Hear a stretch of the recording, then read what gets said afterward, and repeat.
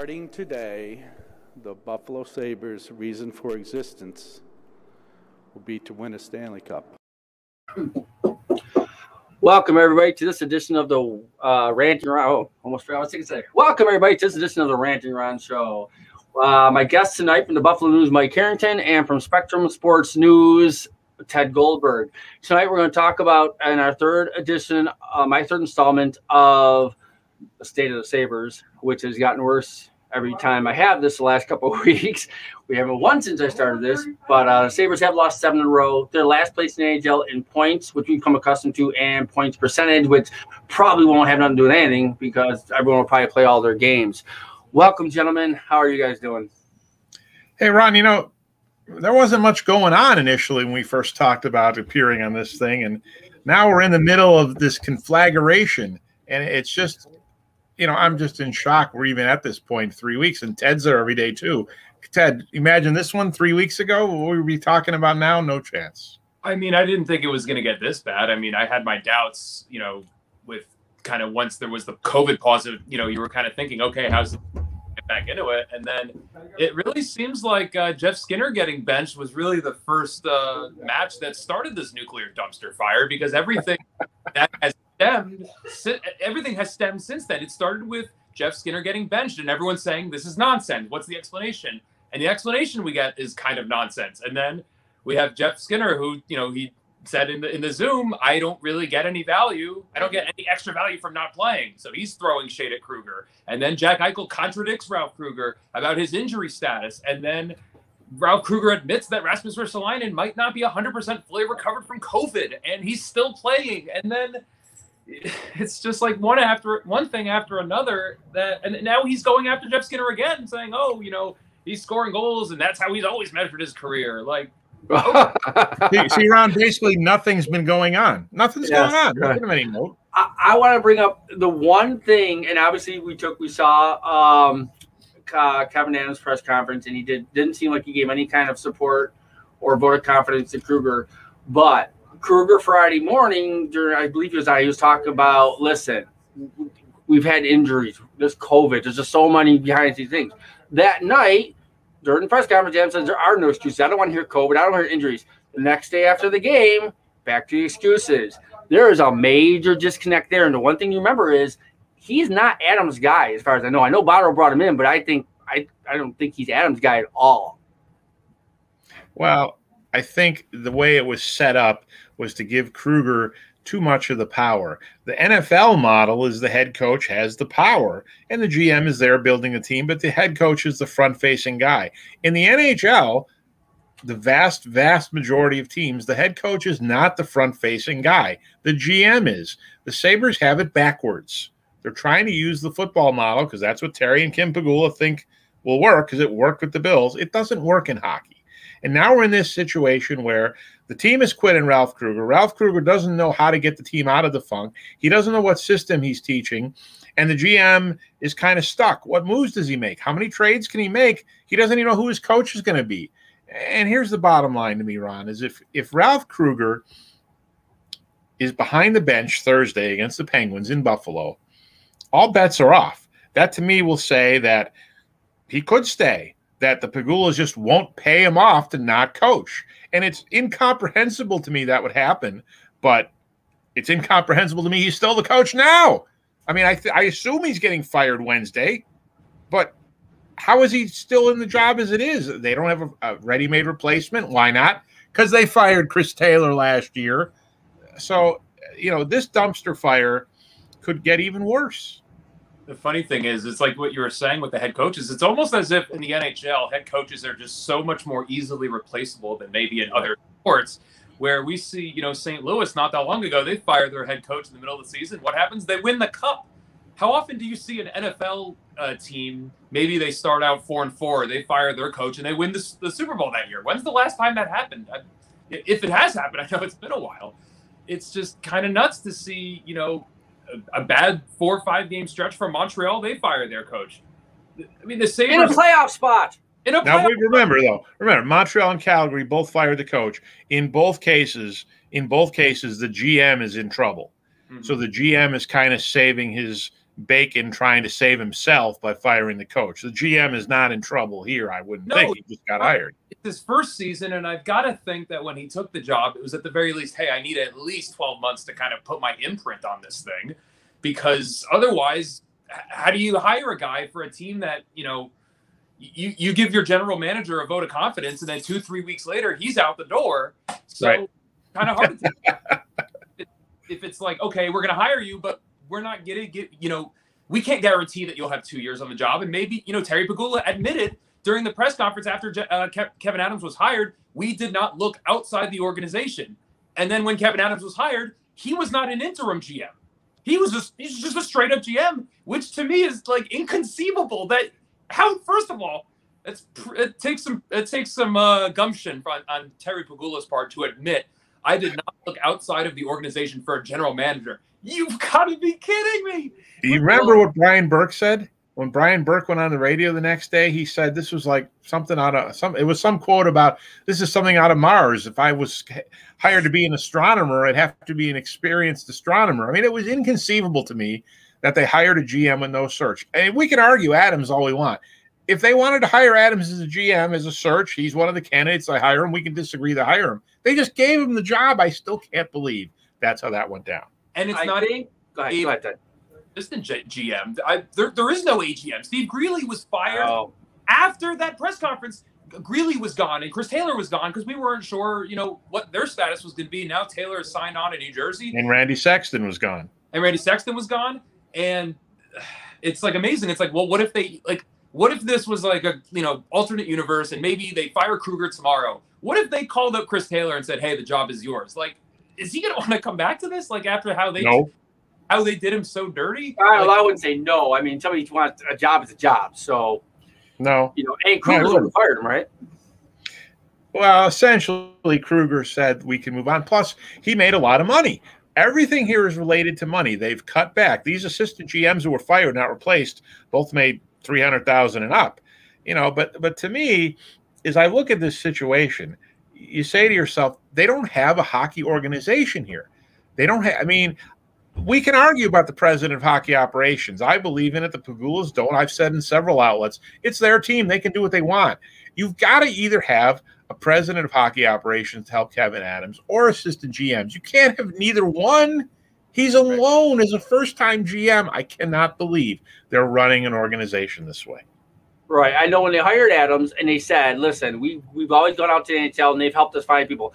Botterill, I thought was going to be a good hire. And he was a good hire. I mean, he had everything, 10 years experience, the architect of the Penguins Stanley Cups, all that, blah, blah, blah. So there's only a bad hire when it doesn't work. Like when they hired Housley, he's like, okay, he's the next up and coming coach. Yeah, he's the obvious coach. It didn't work. So I'm not going to be mad that they hired these people. It just didn't work. And before that, and they finally said, listen, they keep giving us people that didn't work out. We're going to go with somebody we know. And I hear that Adams has been to the board of governors meetings. They've been grooming him for a while, and he knows people. So I don't know his resume really, other than what we know. Maybe he'll be the next Jeremy Meehan. Remember, Jeremy Meehan working in the law office got called by Scotty Bowman a year later as the GM of the team. So you never know. But we haven't seen yet. He needs help. He needs help. He needs help. We haven't seen yet how Kevin Adams fully operates. We haven't seen him go through a season. We haven't seen him go through a trade deadline yet. We've seen off-season work. We've seen a draft. Those have been okay. Some of the off-season moves were not good. Some were. I want to see him through a trade deadline. We know Ralph Kruger is not the right coach for this team already. There's no reason to prolong the agony here. We all know it. Every fan knows it. Every media person knows it. If the only people in Buffalo who don't know it or refuse to admit it are Terry and Kim Pegula, there's a real problem. And the one thing is, I'm curious, like some people have said, well, maybe they're holding on to him, just because tank commander. For the same reason the Jets didn't get rid of Adam Gase when they started 0-8, 0-9. They just figure, okay, well, we're just going to lose a bunch of games. Who cares who the head coach is?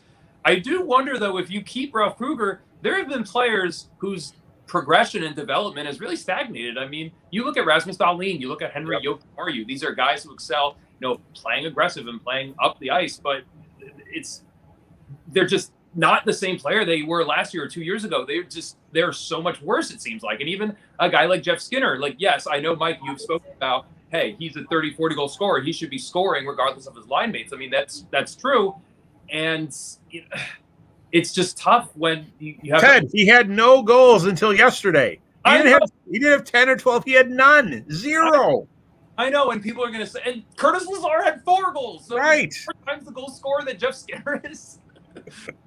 But here's the one thing you said, which is true. And I don't know the answer to this. I kind of bring this up rhetorically. Darlene and Yokiharu have had rough times. And some of this is on Steve Smith, the assistant coach, too, in addition to Kruger. But it's hard for me to figure out. I know the scorers, the system is stymieing offense. The thing I really can't figure out here is Darlene and Yokiharu really regressing, and McCabe and Ristolainen having the best hockey of their careers. I don't know how that happens. It should be that they all regress. But the 2 veteran guys have never been better until the COVID situation happened. And the young defensemen have just completely gone in the tank. I hate to use that word tank, but that's where they've gone. And the forwards, they can't score. But that's the thing. It's sad. McCabe and Ristolainen were terrific as a top pair until COVID hit. It's funny. Somebody asked me earlier if I had a lineup. If they hired me tomorrow as coach, what would my lineup be? And I said, well, the top 3 would be Jack centering Skinner and Olofsson, and then Cousins centering Reinhart and Hall, and then, go Stalta. And somebody said, well, why would you put Olofsson as top 6? He hadn't done anything. I said, well, wait a minute. We're replacing a coach for a reason. I'm not saying he's the reason why Olofsson's not scoring at 5-5, but Dahlin was really good under Housley. Not saying Housley good, but Dahlin was really good his first year. And all of a sudden, he's being held back. He's like, listen, I know you're Bobby Orr, but I want you to be Larry Robinson for a while. If that's a good analogy, I don't know. It's like, why would you hold someone back? I mean, you want the high vet. Okay, hey, you know what? You might give up some 2 or 3 good bad plays or against, but you're going to make 9 minus. I'll take the 6 positive. So Kruger, it's unbelievable. It's unbelievable that it's coming up. Why don't we just hire? I don't like using retreads either. I just hire the right coach. And I bet you a Boudreau or a Gallant, probably Boudreau more than anybody, would be the guy to come in here. And a lot of people say, well, it's by coach after coach. Maybe it's fine just the players. Well, yeah, but Housley was a first-time coach. Kruger's really a first-time coach. He really is. He had half a season in Edmonton or a short strike. They haven't had this team in front of them had a real established coach, and I can't say that. Well, if it hasn't worked, it must be the players, because it seems like the coaching is just holding everything back. You know what I'm saying? Well, it is the players. These players have killed a lot of coaches in their careers. They're killing another one. Kruger hasn't been good enough. But here's the other thing, Ron. Yeah, they need to bring a coach in here. But if you're going to hire an established coach, you're going to hire Boudreau or Gallant or Julian, if one of them even want the job. I would assume of the 3, Boudreau would be the most interested, since he wants to get back in and may not necessarily have his choice. Well, they're going to want 4 or 5 year deals at big money. If you fire Kruger tomorrow, you owe him $6 million. I can't imagine the Pagulas then going out and hiring another coach at big money. I think you're going to get a coach who's going to make a lot less, maybe even a college coach at some point. I just don't think you're going to get that kind of big money. I was afraid you were going to say Mike Babcock for a second. No. I get that on Twitter all the time. They're going to hire Babcock. I'm like, do you people not remember what Babcock did to them in 2015? He took their $50 million offer and gave it to Brendan Shanahan and said, can you do something like this? And took it and went to the Leafs. So there's no way the Pagulas are going down that road with Mike Babcock again. No chance. And he didn't last in Toronto at all for whatever reason. I always said, but just what I always said about him too was in Detroit, he took over a team that was already established and winning. And when the good players started retiring left and right, that team started going downhill and he got out of Dodge. So I don't know how great of a coach he ever really was. He just happened to be given a team. I always felt that 100-point seasons. He did have 100-point seasons in Toronto. They just didn't win in the playoffs. The funny part, people talk about Boudreau. What's Boudreau's reputation? Oh, he's terrible in the playoffs. He can't win Game 7. And it's true. He's been terrible in the playoffs and can't win Game 7. Wouldn't you like to get to Game 1 of the playoffs some year? Screw Game 7. I mean, did he win a cup? Doesn't matter here. He won a cup, right? Boudreau did not win a cup. Boudreau got to the conference finals a few times. He didn't. Who was the Capitals coach? Was that Trotz? The Capitals coach was Barry Trotz in 2018. Okay. Yeah. All right. I remember I believe he was the head coach when Nashville, when they were during their expansion years, and he was dreadful their first 4 or 5 years. Yeah. Expansion team, and Nashville was patient. They said, you know what, hey, we're not. it's not like, oh, he's terrible, we're going to fire him after his third year. I believe he didn't have a winning record until I think his like 5th or 6th season in Nashville. I mean, granted, Vegas wasn't as patient with Gallant, even though they were an expansion team, and they fired him. I think it was his 3rd season. Yeah, well, I don't understand why they got rid of Gallant so fast. They were still really good, so something happened there. Yeah, something happened is they lost to the Sabres. That's why I got rid of Gallant. Remember, they lost to the Sabres, and they went to Ottawa, and they fired Gallant on the road trip. And the funny part, people talk about Boudreau. Remember what happened to Boudreau at the Capitals? The Capitals quit on him. He got fired 2 days after he got blown out in Buffalo 5-1, and a night Ovechkin and Backstrom were both -4. We do that to players. What about the Flyers? Hitchcock, we did that too after we beat him 9-1. Yeah. And John Hines in New Jersey last year after he got beat 7-1, he got fired. It's unacceptable. You just can't do it. Can't do it. All right. We talked a lot about Kruger here. Let's talk about the players here. Is Jack done here? I mean, is his mind gone? Whether he's probably not going to trade this year or next year, but is there any? I don't know. I've never been a person. I mean, I don't know if you guys are like, do you feel like this is being blown out of proportion, that he really wants to win here, or do you think he's gone? I think he's disgusted. We know that. He's not happy. And you know what I say to that? Too bad. You signed your long-term $10 million deal. Now, if he goes to them and says, I want out, I want to trade, it really has to happen this offseason because his no-movement clause kicks in next year. So if the Sabres have to entertain trade offers for Jack Eichel, they can get all 31 teams involved this summer. Next year, Jack can nix half the league and cut down the potential market for his services with the Sabres. So I think at least if Jack goes to them this summer and says, I want out, they're kind of stuck having to at least see what they can do. But to me, you blew a year and a half of this franchise's history intentionally to get Connor McDavid. You got Jack Eichel, and now you're just going to throw away. And what are you going to get? I say this all the time to people. The Rangers, the New York media is out of their minds. Oh, the Rangers are going to have to trade Mika Zibanejad. Mika Zibanejad for Jack Eichel? The Rangers would have to start with Lafreniere and go to Adam Fox. I mean, the Bruins, the Boston media is insane. The Sabres are never trading Jack Eichel to Boston, ever. Or ever. Montreal. I was going to say, what are you going to trade him in the division and then see him a bunch of times? You're going to trade him to L.A. You're going to trade him to the Western Conference, get him as far away as possible. And you're going to tell L.A. it starts with Quentin Byfield, and then we go from there. That's where it's going to start. But you know what? Maybe Jack is invigorated by another coach. I don't know. We haven't had a chance yet to ask him recently. To me, if he's hurt, get off the ice. Get off the ice. Get putting up points though. He's starting to look better. He's starting to look better. So he's putting up points. He's not putting up points at 5-on-5. He's got 2 goals. He's clearly not 100%. His shot is not there. His skating's okay. If he's hurt, get off the ice. If you're not playing well because you're mad, you're frustrated. You're the captain. Yeah. You're the captain. Suck it up. It's not like he's going to sabotage his trade value if he sits. We know how he can play without. He might sabotage his trade value more by playing this way. Which I don't think he's playing that way on purpose. I mean, I think he's giving it all, but I thought, I might play hockey for 30 years. I just can't imagine no one not giving it their all. I don't know. I just what? Have you been watching the games? Yeah, but that's why I think he's ailing. You're right. He's on a Sunday skate half the time. Yeah, I think he's ailing. He can't possibly, because if he's healthy, Ron, if he's healthy playing like this, that's a real problem. That is a real problem. That's why I believe he's I think he's hurting and he's trying to get through it. But I think Thursday game. Which game was the 5-2 score versus Islanders? Anyways, it was Thursday's game. I know. Thursday, I thought that was the best he looked skating wise. I thought he really was taking off in the first period. And then all of a sudden, so I felt like on the week, so he started to come back a little bit. But so Ted, let me ask you. You look at this roster right now. I personally believe there's enough talent on this team to do something. Goaltending, Allmark got hurt when he was starting to really play good. So you can only put so much on goaltending, though. I mean, these guys are both backups. And the defense is whatever that is. But there's enough talent on this team that a coach can come in and say, I can win with this. We'll take Okposo, we'll move him out, we'll bring Russellane, and then we'll Mitz in, we'll do whatever we got to do.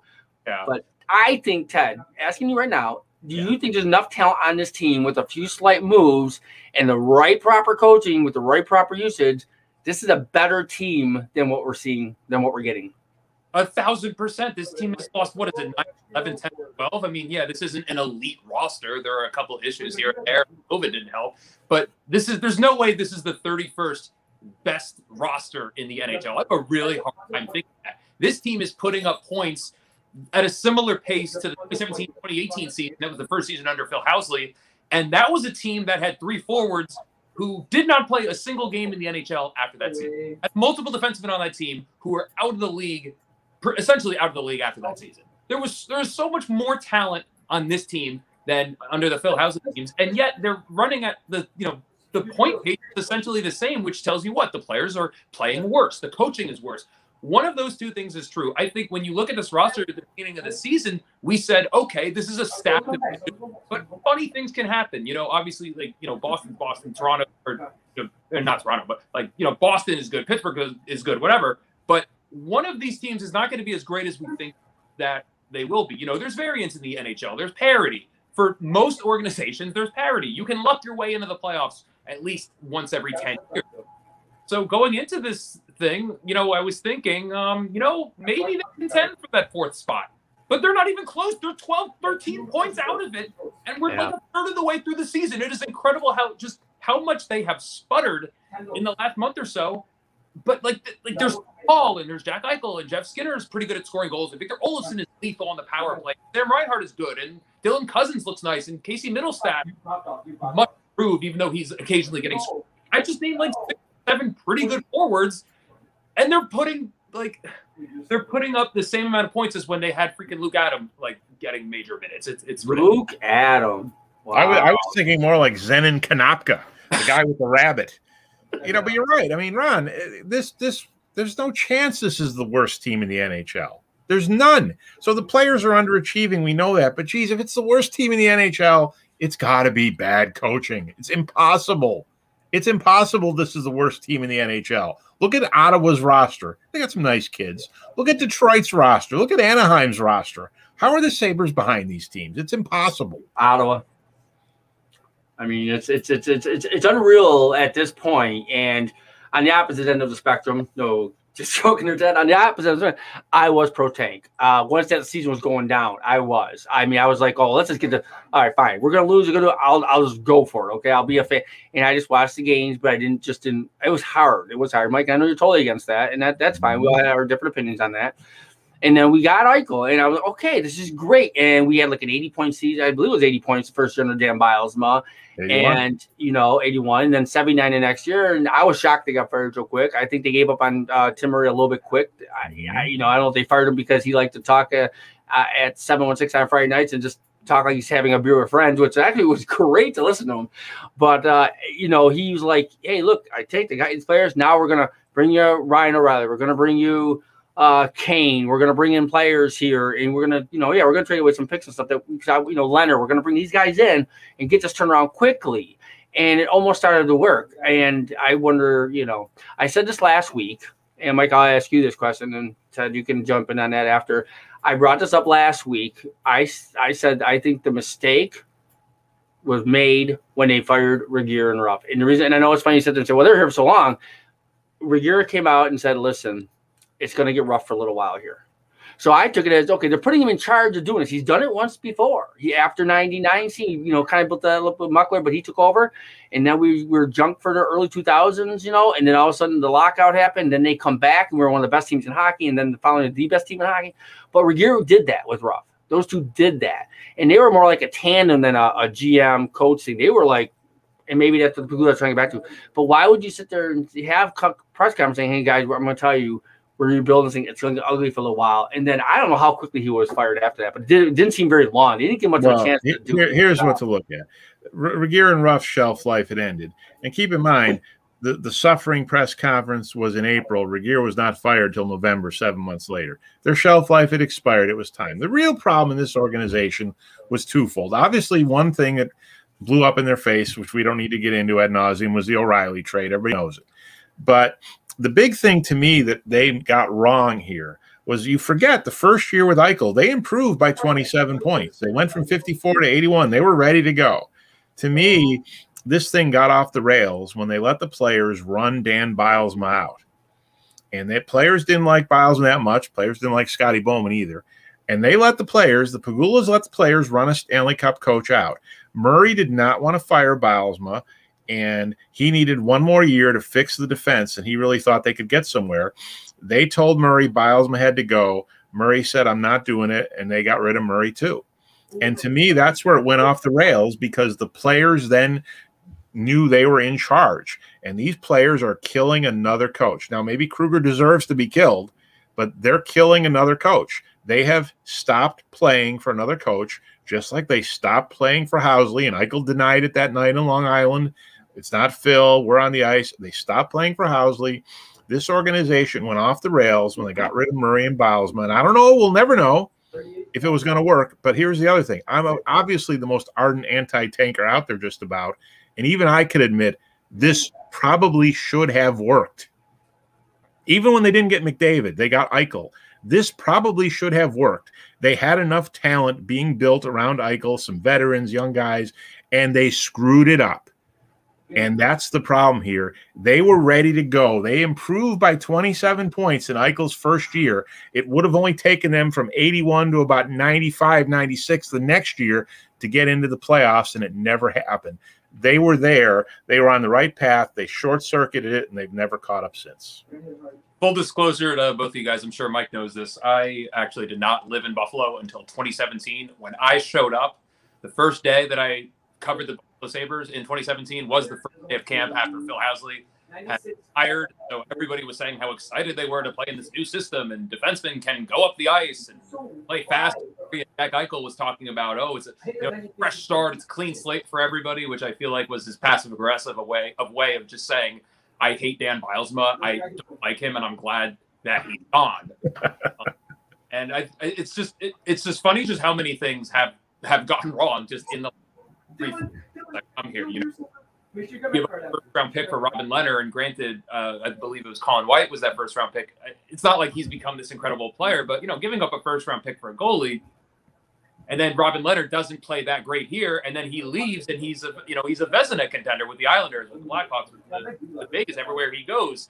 You get rid of Ryan O'Reilly, and he flourishes outside of Buffalo. You get he was good here, and he was good in Colorado. He was. He's just a different story. Anyway, get rid of Evander Kane, and the first round pick you get for him, I believe that was the pick that was conveyed for Brandon Montour. And yeah, you're not getting a first round pick for Brandon Montour right now. No, you're not.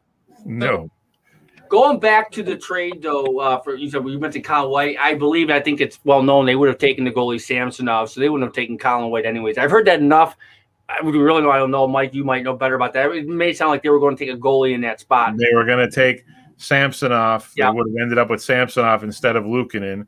And the Evander Kane pick, Winnipeg ended up taking Jack Roslovic, who then they traded to Columbus in the Dubois trade. But yeah, they would have had Samsonov instead of Luukkonen. Whatever. The Leonard thing bothers a lot of people. The Leonard thing doesn't bother me if Leonard becomes your longtime starting goalie. And he had one really good year here. He had one injury-plagued year. We know how it ended for Leonard here, and props to him for resuscitating his life and his hockey career, but mostly his life. Yeah. And sometimes those things just happen to players. That was one of those things where it was a good try. Again, I don't mind. I haven't never minded the first-round pick for a goalie thing if you ended up getting a starting goalie for several years. It just didn't happen. Right. They're just so hard to predict. I mean, you could take a goalie, like Luukkonen was a second-round pick in 2017, and his limited time in Rochester, he has not looked that great this season, at least early on. I haven't really looked at his numbers lately, but early on he did not have a great start, and they're just so raw and so weird and hard to evaluate that I see people on my timeline saying, "Oh, play Luukkonen in the NHL. What could go wrong?" And a lot of things could go wrong. People say, "Oh, it can't get worse." Hutton giving up 5 goals. Yeah. Oh, like Dustin Tokarski could give up 7 goals. I don't know. Yeah. Ted, how long have you been a Sabre fan? Well, I've been covering the team off and on for about 4 years now, and I try to believe that if you're covering the team, you should not be a fan of it. Right. I meant like how, okay. But before, in Buffalo, we've always had great goaltending, really from the beginning. And we got Miller in fifth round, but it always seemed like goaltending was never really an issue in the city from the beginning of our history until like really the last few years, maybe 2001, 2002 after Hasek left. I can't remember who was our goalie then, Mike maybe do. But for the most part, we've had great goaltending or really good goaltending, and Hasek, of course, great. Goaltending is never an issue. Now it's an issue, but I just wanted to bring that up when you say, about our goal. We're, if anything, we've never had to worry, but just really the last few years. And the last time we had really good goaltending, we kept trading them off because they were too good and we couldn't keep losing for the tank. So go all the way back to 1970. You could connect the dots all the way from Roger Crozier to Dave Dryden to Jerry Desjardins, Bromley. Bromley. You can go into the 80s. You can go to Barrasso and Darren Edwards and Sauve in the late 70s. Barrasso, Darren Pupa, Grant Fuhrer to Hasek to Marty Baron to Miller. Literally, you could go from 1970 until you traded Miller in 2014 with solid goaltending. And you're right, Ron. They did trade 3 goalies who were winning too much in 2015. But now all of a sudden for 6-7 years, goaltending's been a real question in this organization. And they got a lot of eggs in Luukkonen's basket. If that kid doesn't come through as a top-notch goalie, now you're waiting for Eric Portillo to come out of Michigan, who looks good, but he's certainly in his first year. So I don't know what they're going to do next year. Allmark found himself a little bit. If he didn't get injured, that sucks because I would like to know what happened with him. What are you going to do? What do you do now? Obviously, you're not probably not bringing Hutton back. We know that he's 35. What are you going to do with Allmark now as a UFA when he's had long-term injuries 2 years in a row? Yeah. I don't know. Durability could become a question. You mentioned Baron. Mentioned Baron right after Hash. Okay. All right. Okay. Good. We're just saying, boy, Ted, you missed all the good times. I'm telling you, man. All right. We got a few minutes here to go. Ted, we'll go with you first. Oh, go ahead, Ted. You got something to say? Go ahead. No. I remember at the end of my, I think it was the end of my first season where it was Robin Leonard and Chad Johnson was the goalie tandem. And Chad Johnson basically said during locker cleanout that if he knew that this season was like this, he would not have signed in Buffalo. Right. Brutal to hear a guy say that during locker cleanout, but that was overshadowed by a certain center saying he had lost his love of the game. So no one really talked about it. Right. All right. So Ted, we'll wrap this up. We'll go Ted first. What's next?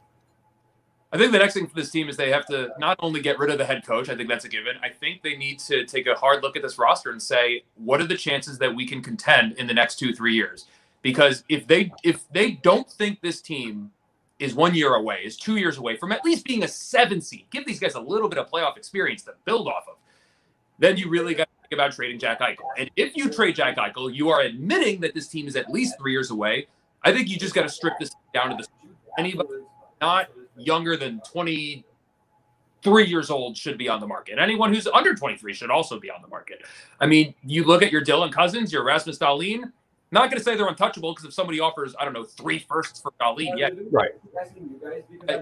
You really got to take a hard look at this roster, and you got to be honest with you. You got to say, is this team more than 3 years away? I know Mike Harrington's burying his face in his hands. I can't wait to see. How are you? I can't even fathom the thought. I can't even, and I know it's possible. I can't fathom the thought that this team is going to rebuild. That they're going to tear this down. You can't rebuild what you haven't built. What have they built for one thing? You rebuild after you get old and your Stanley Cup window closes, like Chicago, like Nashville's going to have to do, like Pittsburgh's close to do. They haven't won anything.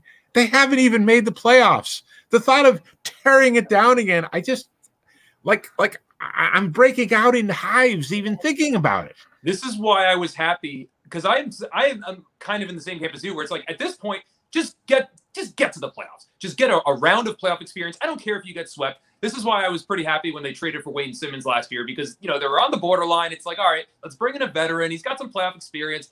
Wayne Simmons isn't going to be incredible for you, but maybe he just gives you just enough to kind of help you kind of limp to the finish line, be an 8 seed, get Jack some playoff experience, because at least that'll make him happy. Because these guys could all use playoff experience because so many guys on this team, all they know is losing. Ristolainen was drafted almost a decade ago, and all he's done is lose. Every single season in Buffalo, he just loses. It's just, ugh.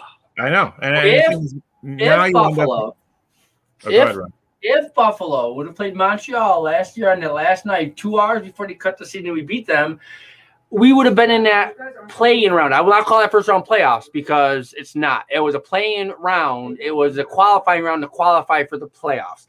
But imagine that. What a difference it would have been. We wouldn't have been the laughing stock of, oh, yeah, they let 24 teams, so we find a way to miss. And it would have been kind of great. You want to bet? You want to bet? Why did they go to 24 teams, Ron? To get Montreal and Rangers in there. To get Montreal and Chicago in there. You saying if we would have beat Montreal, we would have said they would have done it differently? It would have done. Did not get Jack Eichel in the playoffs? It would have been. It wouldn't have made it. They wouldn't have done that for the Buffalo Sabres. That was done to accommodate the Montreal Canadiens and the Chicago Blackhawks. Period. Also, Ron, bless your heart for operating under the assumption, oh, if the Sabres play that game that night and they win, because who says they win? Maybe they lose that game 6-0. They were on. No, I had them winning. No, they would have lost 5-2. Yeah, right. They lose every game 5-2 now. All right, Mike, you're up. What's next? Besides Kruger going. Well, if you say what I think is going to happen and what should happen might be different things. What should happen is Kruger should get fired Wednesday morning. You're not going to fire him now. Win or lose tomorrow. They probably lose tomorrow to the Flyers. They haven't scored a goal against the Flyers the last 3 games, so they're not going to beat the Flyers tomorrow. Kruger gets fired Wednesday. I don't know who they replace him with. But then you really have the decision. To me, the bigger decision is going to be direction, who the coach is long-term and what the long-term plan is formulated by Kevin Adams. Do they have to trade Jack? Does Jack say, no mas, get me out of here? Do they get rid of Sam Reinhart, who actually probably has a lot of value right now the way he's played this year? You're going to get rid of Eric Stahl at the deadline. You're probably going to get rid of Taylor Hall at the deadline, convince him to go somewhere. What do you do with Ristolainen? Do you re-sign McCabe now that he's shredded his knee? What do you do in goal? They have a lot of decisions here to make, and you're right. The only thing Ted is right. The only thing I see is probably a total rebuild again. And who buys a season ticket for this? Who goes to the games this year? Well, this year, I think they're going to get 300 people at some of these games. I think the Penguins fans will come for the Penguins, but I think if they open the building on the wrong game, it'll be embarrassing. You'll have 300 people there, but what are they going to do next year? I mean, really, does their season ticket base go to 4,000 or 5,000? I don't know. This is worse than when we were in bankruptcy. I mean, it's absolutely the darkest time in this franchise since the 2002-2003 bankruptcy era, and it could get worse. And if you remember, Ron, there were nights there were 7,000-8,000 people in the building in 2003. We could get there again. I mean, it wasn't long ago. Someone on Twitter was saying, "Oh, reportedly the are going to sell the Sabres," and all I saw was jubilation and glee for about 9 minutes until a few reporters, Mike, I believe you may have been one of them, said, "This is nonsense. You guys are all just huffing paint. Step away. Stop." All right. That's funny because this just came in. Is there any truth to the rumor that the Blues are either selling or seeking help? Maybe bringing on, not Larry Quinn, but a guy like him where he'd own part of the team. And, there's 17 or 14 Nashville owners. I mean, would they even consider doing something like that? No. There's no truth to the rumor. And it was a good lesson for people to learn to vet their sources. If no one covering the Sabres says the Pegulas are selling the team, part of the team, and some clown who runs a blog and covers high school sports comes out with some breaking news, maybe people should be suspicious about its origin and about its validity. It's a good lesson for people to learn. Just because you read it on Twitter does not make it true. And we learned right away with each of us, about 4 reporters, with about 1 or 2 phone calls, found out it was a bunch of crap, and that's the best word I could use for it. And I think people should learn a lesson from that. I think it's just like Ted said, we were just looking for some good news somewhere. I don't want them selling the team. I don't. I believe they want to win. I just think they don't know how. But you sell a team, you take a chance of losing them altogether. Mike, a compliment for you. Mike seems chiller in video than Twitter because you try to read tone, you can't read tone. Yeah. All right, last. Go ahead, one thing I want to say about that. Yep. People would not believe the stuff I would write if this team was in the Stanley Cup final. They would say, "What's up with Mike? He's such a good guy." People, I'm just a mirror. I'm a mirror of what's going on. If you win, you get praise. In 2007, one of the big subplots in the Eastern Conference Final was why, from people in Ottawa, was why are the Buffalo News writers such a bunch of homers? Yeah, You're not. You're right. Right. That's You're more. You're not. You write for the team. You see. You do what you say. You know. You're not a fanboy. And that. You know. There's truth shows in your writing. And it probably goes for both of you. Mike is telling the truth. All right. I got one more question here, and I asked you that the other day, Mike, on the side, but either of you can take this one.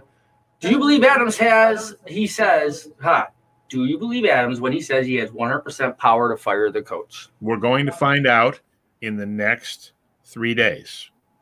If Ralph Krueger is still the coach Thursday morning at the morning skate, Kevin Adams does not have the power to fire him. Because if Kevin Adams thinks Ralph Krueger should stay in his job by Thursday morning, then Kevin Adams can't be the GM. That's a whole different problem. That's a whole different problem. But if Ralph Krueger's still the coach Thursday morning, Kevin Adams does not have the power to fire him because the Pegula said we're not paying. It sounds like a fight.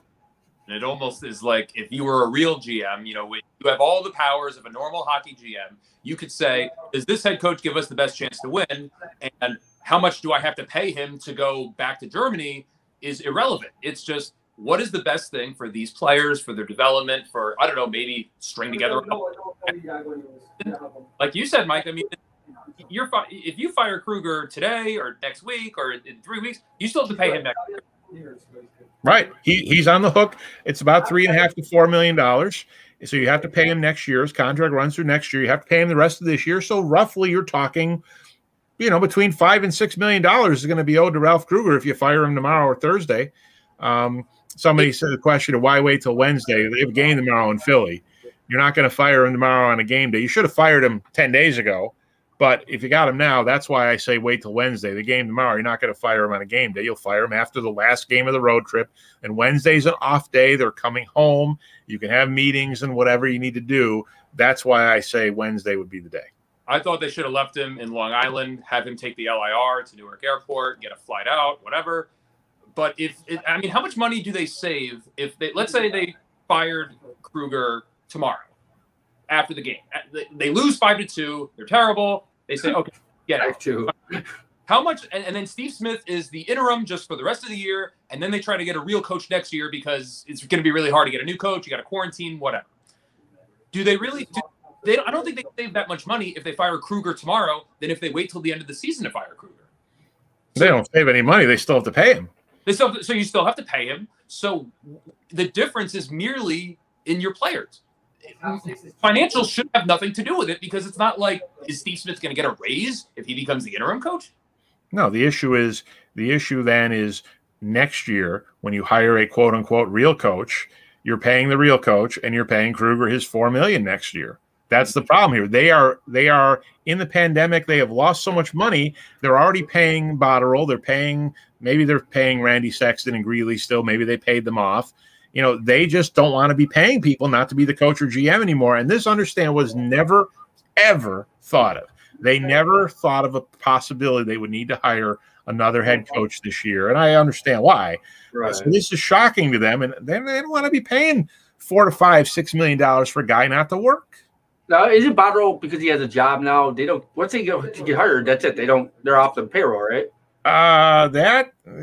Everything's different with the contract. That's not always the way. That's the way it is sometimes with college basketball coaches. In football.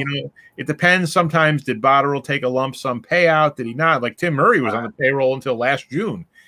So every contract's a little different. There's a lot of disclosure agreements signed, and but this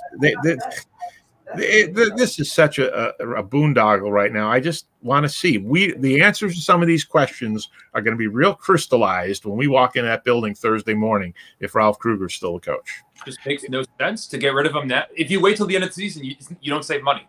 No. But you have to get rid of him now if you want to get anything out of these players. Yeah. And next year, if you hire a coach, say they get a Botterill or Glenn, say like you get the Boudreaux. You get Boudreaux, you get a coach everyone's excited about. You're filling that building for a little while.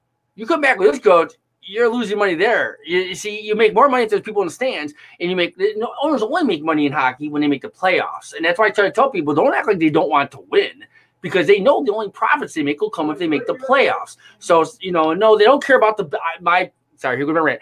They do not care, folks, if you're watching, They don't care more about the Bills than the Sabres. Okay, they care about them both.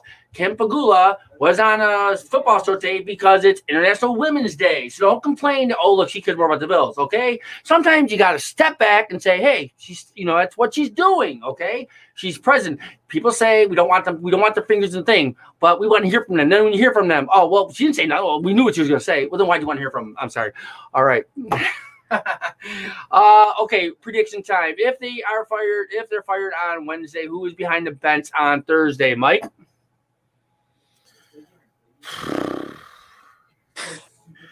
I mean, Jay McKee, say it. No. What's the point of that? I think to me, you just roll out Granato or Smith and get through the season. See if they catch a little more lightning in the bottom. Granato is the guy who's run the power play, and they are number 3 of the league in the power play this year.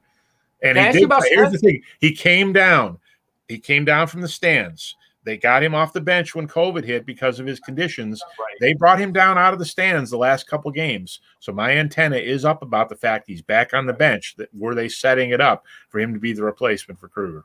Real quick question, Ted. I'll go to you next. Real quick, Mike. I'm Mike Smith. He gets not Mike Smith. Steve Smith. He gets a bad rap here. But how much is the coaching of Kruger giving him a bad rap? Because he played on the Edmonton Oilers in the infamous Calgary goal. But he played on. He knows that's his hockey. Is Kruger hurting him? I think he might be, because Steve Smith was here last year. How was he? Right, the first year of Darlene, was Steve Smith here? Right. Darlene was fine. Yeah, so but Steve Smith knew Kruger from Edmonton. He won 3 cups. But like I said, Darlene's regressed terribly. Jogi Hauer's regressed, and McCabe and Ristolainen have been very good. So is Smith or Kruger though? Well, I don't know. I mean, if you're going to blame Smith for Darlene, you've got to give him some credit for Ristolainen and McCabe. That's all I'm saying. But you could also blame him for Colin Miller and Brandon Montour, could you not? Well, you could blame a lot of people for Colin Miller and Brandon Montour, let me tell you. Yeah, Miller's not good. So, all right. Ted, who do you think is behind the bench come Thursday, if not Kruger? I would think Steve. As head coach. I think just Steve Smith makes the most sense. I think it's going to be really hard to get someone to A, jump on the Sabres train just this season. It's a sinking ship. Nobody wants to hop on. B, because of COVID, the 2-week protocol, the 2-week quarantine, I think just makes things really difficult. I mean, if you're, Gerard Gallant or, any of these guys, do you really want to just, sit on your hands for 2 weeks watching these terrible Sabres games, watching them lose 5-2 every single game, and then you hop aboard and you've got 30 games to implement your system or whatever? I mean, how do you know they're not already in quarantine? I mean, they could be. I mean, Hamilton brought that up today. He said, for all he knows, they could be. Paul Hamilton also talked about Granato saying if Kruger goes, Granato might not want to stay. And I'm thinking, why? I mean, why would he not? Why, if he say he'd be head coach the rest of the year, do you think he'll quit because Kruger left? Right. And the other thing is, if they have someone in quarantine, that'd be bad. That'd be really bad. I mean, I get it. I get it. That'd be really a savage move, but that would really be low if someone was sitting in quarantine for 2 weeks watching Kruger just get strung out. I just think a lot of these big names are going to wait. They're going to wait to see what Seattle's going to do for a coach. They're going to wait to see what Nashville is going to do for a coach. They're going to wait to see if David Quinn gets fired in New York before they jump at the Buffalo Sabres job, which is going to be there anyway probably in the offseason. Yeah. All right. And my final question for both of you is, and it just went out of my head for a second. Hold on a minute. Oh, shoot. Gosh, it was a good one. I forgot. Oh, well, that happened. It was going, and I was going to say what my question was. Well, it couldn't have been that good, Ron, if you didn't remember it. No, it was good. It was, Put 4. Gosh, I never forget. Still haven't won a game. Was that? Say that? It'll be the next question that you think of. That we'll do it during our next episode that we give 3 weeks from now, and the Sabres still will not have won a game in that 3 weeks. Oh, wait. I forgot I was going to ask. They haven't won a game in 3. I know Jeremy White tweeted that March stat this morning. 24. Which was 24. unbelievable. Ted, did you see that? No, what was that? 24 March games in a row now, going back to 2018 with a win. I don't know if it's in or home, but against Predators, so I think it was like 7-4. We have not won a regulation game in March in 24 straight March games now, dating back to 2018. Tomorrow could be a meaningful game in March. For who? I mean, yeah, it'd be meaningful for Ralph Kruger. It may be his last game as a head coach ever. And somebody asked in the chat, Ron, does Kruger stay if they win tomorrow? I don't think tomorrow's result makes any difference. Yeah. Oh, I Win don't or think lose. so. Right. Win or lose. I think. Yeah. I think I think the decision's been made either way. Right. And if Kruger's behind the bench on Thursday, he's here the rest of the year. I think. I mean, why would he be? And God, I wish I remember my question. It was really good. Oh, I'm sorry, folks. It was a good question, but I just can't remember now. I know it was going to be about Granato. What if he actually? Okay, Granato say he comes in and coaches, and he does really well. I wonder if they would just keep him next year. But Well, if he did well, sure. Whether it's Granato or Smith, if they is got he experienced? Job, they could be a candidate. Absolutely. Granato, does he have experience in that? Not. Neither one of them have experience to be an NHL head coach. It would kind of just be a stopgap measure in my mind, unless the team really somehow took off. But talked about running a lean operation last year. I remember that was the word, leaner operation. You pretty have lean. Interim who's already on staff. You can save money like that. Yeah. Well, I think Sabretooth should be the coach because I think that would be just better. Just as long as it's not DJ Milk. Your buddy. Take third grade. Hey, Mike said, I know how to get rid of DJ Milk. Have a pandemic. No, I'm just kidding. All right, gentlemen. Any final words from either of you real quick? Thursday morning. Let's see Thursday morning, see who's there for the morning skate. Oh, DJ Mike, I think you meant DJ Milk for coach, and that came up just before you said it. So, man, I'll tell you, good. Let's see here. We can compliment here. Good show, boys. Great info. I see things a lot differently now. And everyone, just so you know, I always see the numbers of how many are watching at one time, and no one's stayed this long in my show, this high of numbers. So, which is great. So, I really appreciate everybody watching. I left some comments out because there are some people that just have something to say all the time through. Hey, don't say that about me. I'm kidding. All right. And Ted, it was really great meeting you. Any final words? You want to give yourself a plug, your Twitter handle? So I'm on Twitter at Ted Goldberg TV. Not quite as informational as Mike, but I make some pretty good memes. Some of them are funny. Some of them are really stupid. Where were you before? I'm like the Adam Dunn of memes. I'll have 3 or 4 really dumb ones, and then I'll have one awesome one. I hate memes. I hate them. Where were you before, Ted? Sorry? Where were you before Buffalo? I was in Syracuse. Oh, so you're from the area. Oh, yeah. I've kind of bounced around. I've seen all of the great cities in the wonderful state of New York. Well, I actually went to school in Syracuse 1,000 years ago, and then I worked in Binghamton for about a year, worked in Syracuse for a couple of years, and I've been in Buffalo for about 4 years now. So you, Jeremy White, and Sal Capaccio probably have like a little party going on once in a while, right? Because you're all the Syracuse alum, I believe. Yeah. Right? Thank you for saying Syracuse alum and not Newhouse alum, because I know some of us say, "Oh, I went to Newhouse," and I've always thought that was smarmy. I wouldn't have done that because I never heard of the place. Newhouse. My last piece of advice is for the Sabres: if you fire Ralph Kruger tomorrow, or if you fire him at the end of the season, you don't save money. But you might save the fans by firing Kruger tomorrow. Mike, final words. Wrap this up. Everybody's just got to try to get through this season. I hope everybody's being safe. Hockey or no hockey. I really think the world and the hockey world and the world in general will be a better place and different come October, come the next season. But boy, we're basically a year mark of the pandemic now, and the Sabres were in that night in Montreal, and you never thought the Sabres would collapse to this level, and here we are again with another rebuild. And this is going to be an unbelievably fascinating week. The last 2 have been incredibly weird. This week has the potential to get really weird again, so I'm looking forward to see what happens.